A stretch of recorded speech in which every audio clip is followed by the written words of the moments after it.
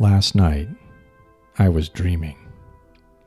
In my dream, I found myself back in my living room in an apartment building named Mayfair Mansion. That was 25 years ago.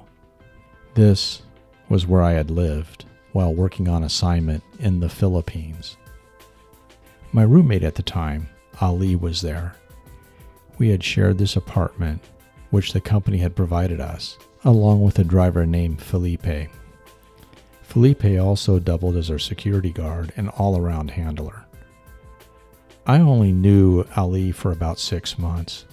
He was much older than I, a mid-50s structural engineer.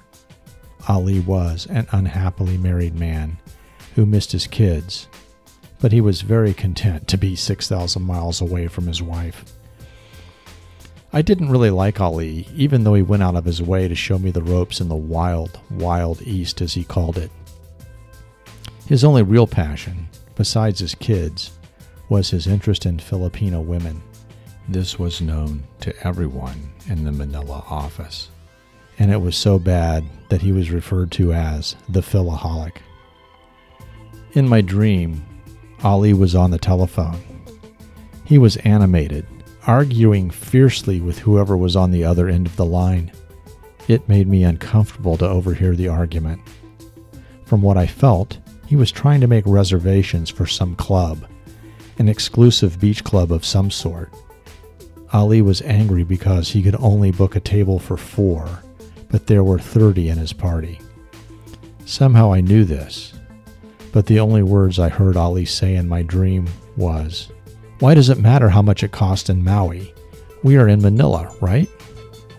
Next, in my dream, I was still in the Philippines, but I was on a boat which was docked in a harbor. I was there with 3 Filipinas, all wearing skimpy bikinis. Ali was not there. One Filipina was about 5'2", with a rather stocky build, round face, beautiful caramel skin, and deep, seductive eyes. I would guess that she was about 24 years of age.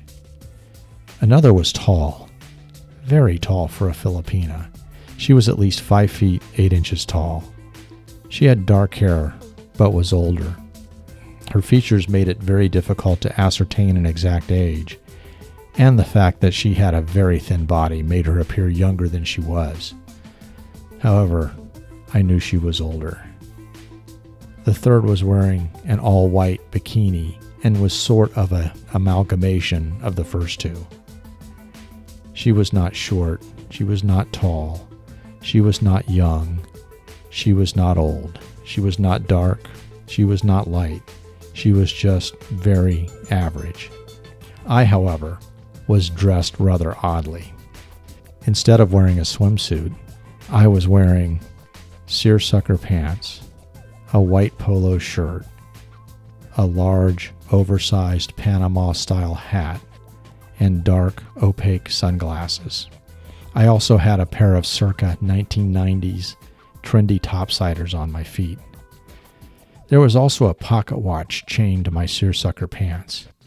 This pocket watch was emitting a ticking noise so loud that I could hear the seconds ticking by. And it was hot. It was so very hot. Even though I had on an oversized straw Panama hat, I was broiling in the equatorial midday sun. Beside me, on the boat, down by my feet, was a case of Super 100 San Miguel beer. I wanted a beer, but somehow I knew it was not ours, and besides, it was air temperature. It was beyond warm. On the boat with us was another man, a man that I recognized, but somehow I didn't know in my dream.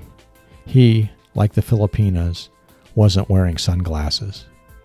When I asked him why he wasn't wearing sunglasses in this blindingly bright sunlight, he cocked his head quizzically to the side and responded in a condescending tone of voice, "Why would I? We're going to the club later." Then, in my dream, my attention turned to a shack across the road from the docks. I knew they had beer there, in the shack, cold beer. I intended to get off the boat to go and buy a case of beer for us. That is when Hunter S. Thompson suddenly appeared in my way.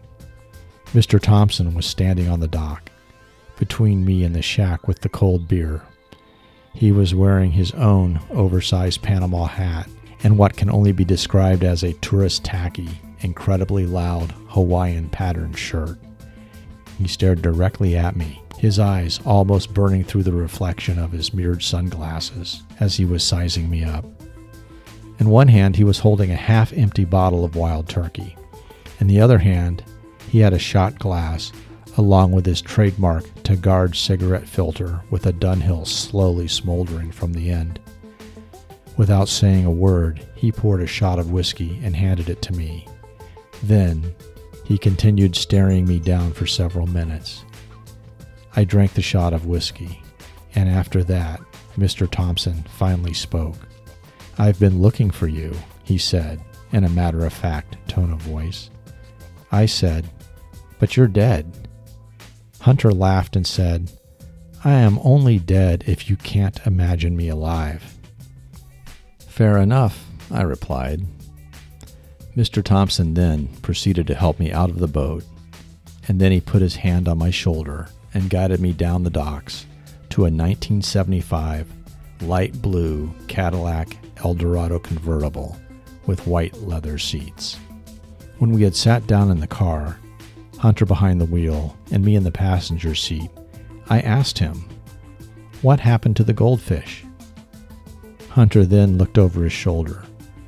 There, in the back seat of the light blue Cadillac Eldorado, sat an empty fishbowl. He looked down, nodded his head in sadness, and said, "The goldfish died." He made a slight but unmistakable sign of the cross on his chest, then lifted his head. He proceeded to pour and drink a shot of whiskey. Then, after handing both the empty shot glass and the half-full bottle of wild turkey to me, he smiled and said, "Now we can go anywhere you want." We started careening down the narrow streets of Manila in this huge, light blue Cadillac Eldorado convertible, him driving and me holding on for dear life. I felt my heart racing. As he drove, he kept talking to me. About what? I don't remember. The wind blew across our faces, forcing us to use our free hands to hold the ridiculously oversized Panama hats on our heads. Through all the chaos, I heard Mr. Thompson say, "We miss you. We need you to get back in the game, man."